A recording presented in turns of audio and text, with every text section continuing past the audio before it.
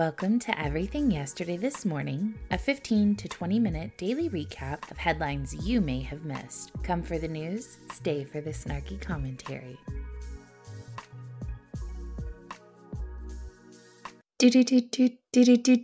Good morning and welcome to Tuesday's edition of Everything Yesterday This Morning. I'm your host, literally Heather. I'm sorry I didn't do an episode yesterday. I know you guys traditionally really enjoy the weekend recap, but real work prevailed yesterday along with my daughter returning to school. So I do apologize. Real work takes precedence. But I got some good stuff for you guys today.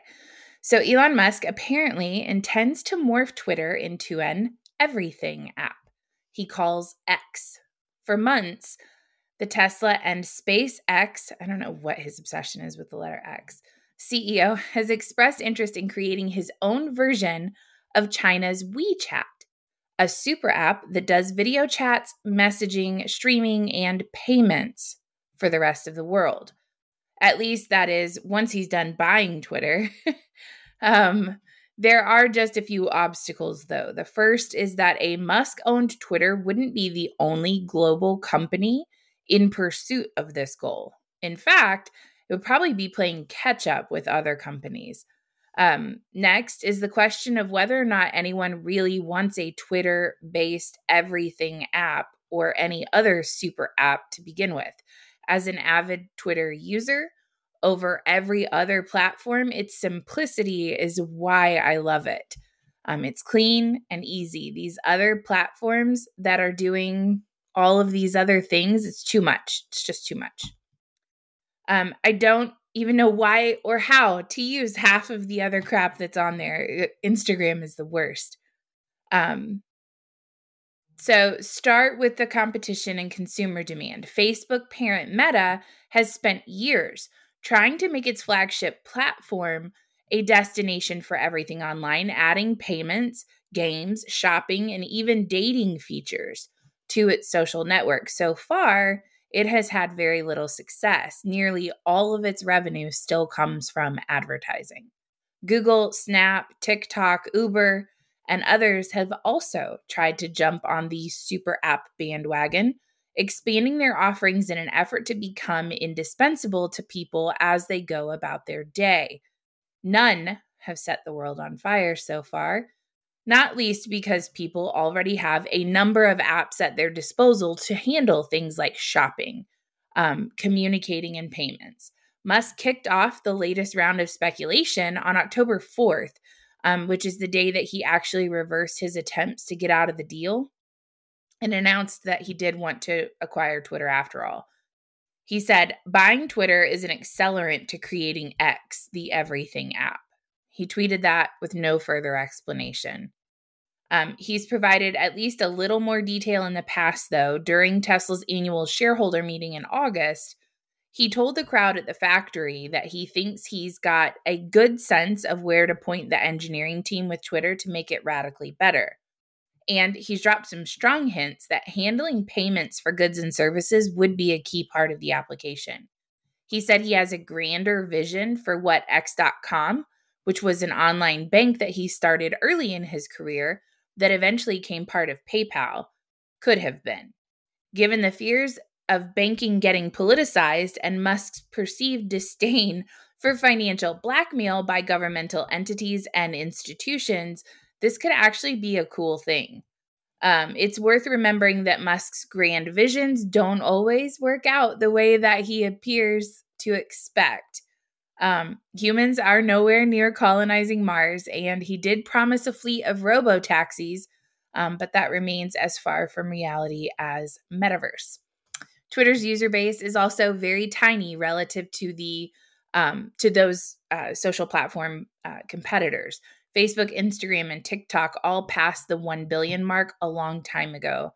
Twitter has only about 240 million users a day. Musk would not only have to overcome the hurdle of convincing consumers to change how they behave online, but also that Twitter is the place that they should do that. Speaker of the House Nancy Pelosi's husband exercised 7 figures worth of Alphabet stock calling options the day before House leadership unveiled a bill that would ban members of Congress and their spouses from trading individual stocks. The value of the stock purchase was between $1 and $5 million, according to a certified congressional disclosure made by Nancy Pelosi on October 14th. Members of Congress are only required to report the values of such trades in broad ranges. Paul Pelosi exercised the Alphabet calls option, which he purchased in December, on September 16th, the day they were set to expire. Alphabet's the parent company of Google. Shocker. That date fell just a week before they announced that they would ban members of Congress and their spouses from trading individual stocks. The disclosure also notes that Paul Pelosi sold call options in NVIDIA and Micron Technology for a loss about a month after Joe Biden signed the CHIPS law act into law. Pelosi herself does not trade stocks, but her husband is a frequent investor. Her congressional office acknowledged last week receiving several questions from companies, or from, I guess, news outlets about her husband's stock trading habits, but representatives for Pelosi did not respond with answers. Of course they didn't. Asked in July whether his trades are based off of information that she's given him, Nancy Pelosi replied, "Absolutely not." Yeah. Each of the trades the speaker reported in 2021, Insider collected each of the trades that the speaker reported in 2021 and 2022. Many of Paul Pelosi's trades are worth millions. In late 2021, the speaker is ranked as the 14th wealthiest member of Congress with an estimated worth of at least $46,123,051. Pelosi's been in Congress since 1987. It's 4 years after I was born. When members were paid $89,500. Today, as Speaker, Pelosi earns $223,500. That cost of living increase in Congress is something. After nearly a year of waiting, House leaders finally introduced their own congressional stock trading ban in September. Some Democrats and good government advocates, however, criticized it as too broad to garner Republican support. It proposes a stock ban for the Supreme Court and key executive branch officials, and fatally flawed by what they describe as a loophole allowing, quote, fake, blind trusts. Congress has effectively paused progress on the bill until after November's midterm elections. Since 2021, Insider's Conflicted Congress Project has identified 72 members of Congress who violated disclosure provisions of the Stop Trading on Congressional Knowledge Act of 2012. I wonder what those penalties were. A law Congress passed for itself to defend against conflicts of interest and enhance public transparency. I don't think that they shouldn't be able to trade or invest. I just don't believe they should be able to vote if they or anyone in their family, including their third cousin by marriage twice removed, has investments in something they're voting on. You can play the game. You just have to play it the same way the rest of us do, with risk. So I told you guys the story of the 4 guys on their bicycles on Friday night, and I have an update for you. The search for the 4 missing men who were bicycling in rural Oklahoma is now a murder investigation after their dismembered bodies were found in a river 40 miles south of Tulsa, according to police. Okmulgee police said that Monday the bodies have been positively identified as Mark Chastain, Billy Chastain, Mike Sparks, and Alex Stevens. The 4 friends were reported missing by relatives last week. They were last seen riding their bikes on October 9th. Although the official cause and manner of death is still pending, each victim suffered gunshot wounds. Okmulgee Police Chief said that all 4 bodies were dismembered before being placed in the Deep Fork River, about 40 miles south of Tulsa, and that is what caused difficulty in determining identities, and that's why it took so long. He said, "I've worked over 80 murders in my career. I've worked murders involving multiple victims. I have worked dismemberments, but this case involves the highest number of victims, and it's a very violent event. Police have not found the guns or the bikes that were used in the killings. Prentice said a tipster told police that the four men had, quote, planned to commit a crime before they were violently murdered at a nearby scrapyard. Investigators do not know what their specific plan was or if it had anything to do with the murder. While police say they do not have a suspect or motive, the owner of the scrapyard where the men were shot and dismembered is considered a person of interest, as the man who owns the scrapyard has been missing since Saturday and, quote, may be suicidal. There was an update on Facebook yesterday afternoon, and they said that the scrapyard owner's blue PT Cruiser had been located and was in police custody. Just the PT Cruiser. He himself has not been located. It had been abandoned behind a business in Morris, Oklahoma, and investigators are looking into how it got there. So, dun dun dun. All of the drama surrounding the four men in Oklahoma. Some of you were wrong. I remember. My guess is if I'm to play secret investigator, my guess is they were probably going to rob the scrapyard, and the man's like, no. So he kills them. Then he's like, oh shit, I killed all these guys. And then he dismembers them and gets rid of them. Like, I don't know if that's what happened, but I could see this being a Lifetime movie in the future.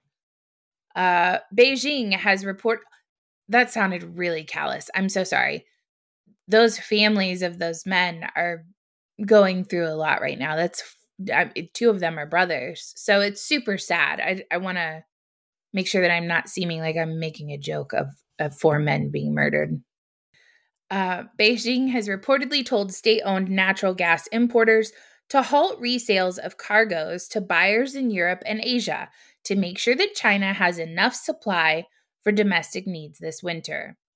An economic slowdown in China after Beijing imposed a strict zero-COVID policy dampened local demand for gas, leaving its importers with a surplus of natural gas that they resold to Europe and elsewhere.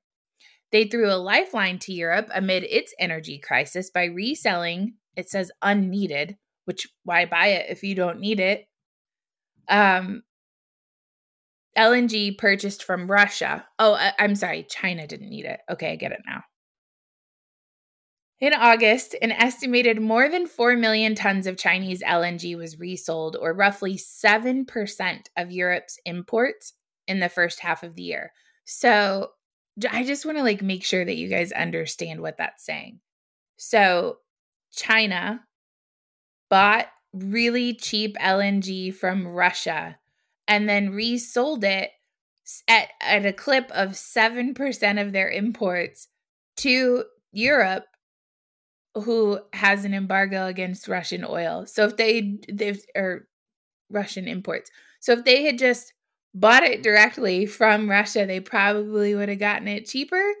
But instead, they cut their own nose off in spite of their face to turn around and buy it from China. You can't make this shit up at this point. Oh, gosh. China has been snapping up Russian fuel on the cheap.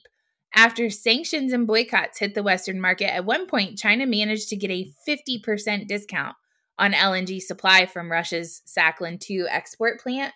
But with European gas inventories quickly filling up, I don't know how accurate that is, considering there's quite a few reports of people being told to reduce their usage or they're going to start rationing it.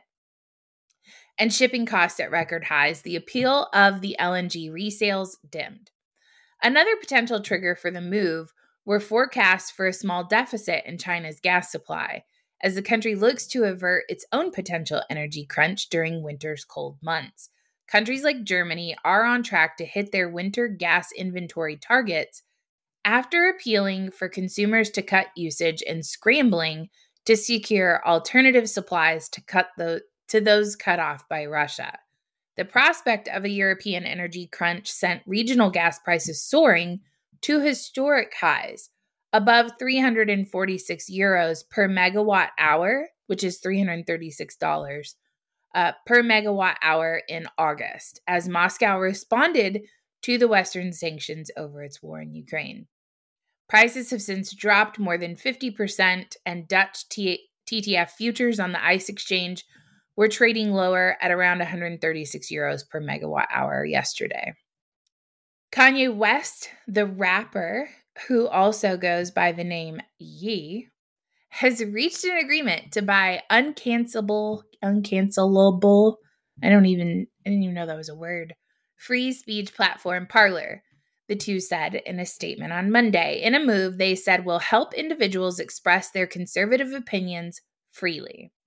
As part of the deal, financial terms of which were not disclosed, Parler has agreed to sell fully to West, but the social network will continue to receive technical support from Parliament Technologies, including access to its private cloud services and its data center infrastructure.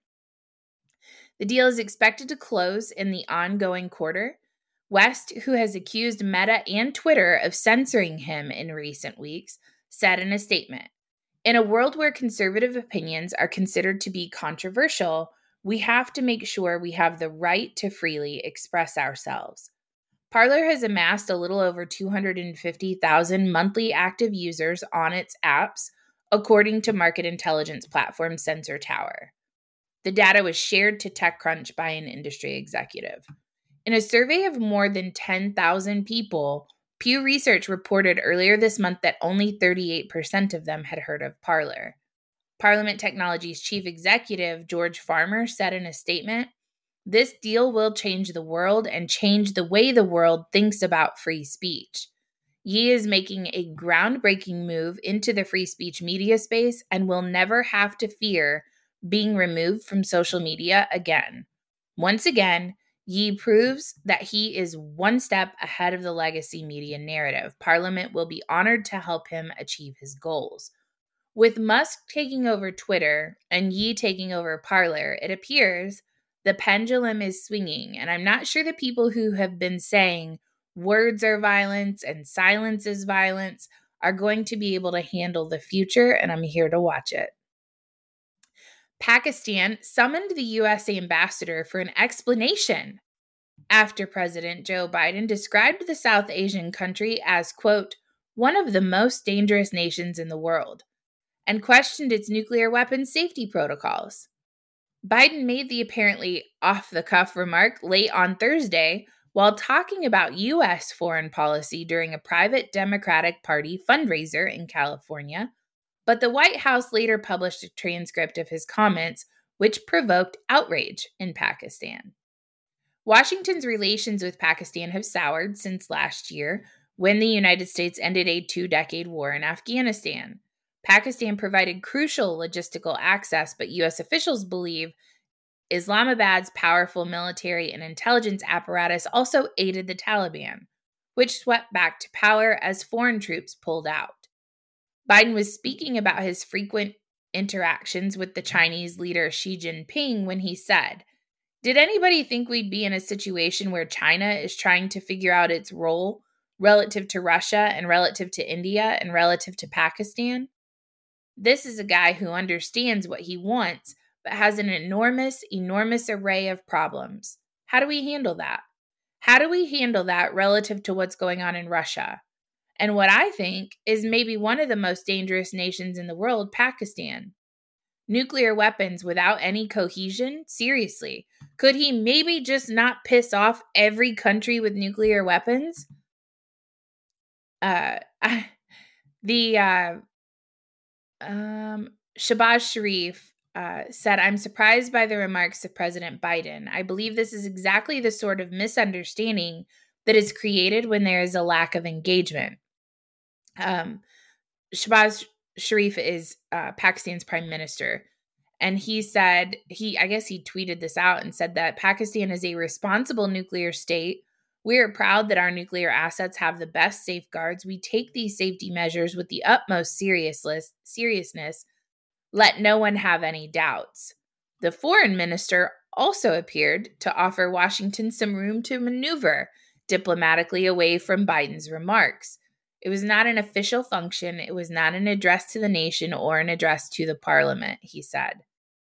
I wonder what the number of walkbacks in this administration has been with all of the stuff that Joe Biden has publicly said.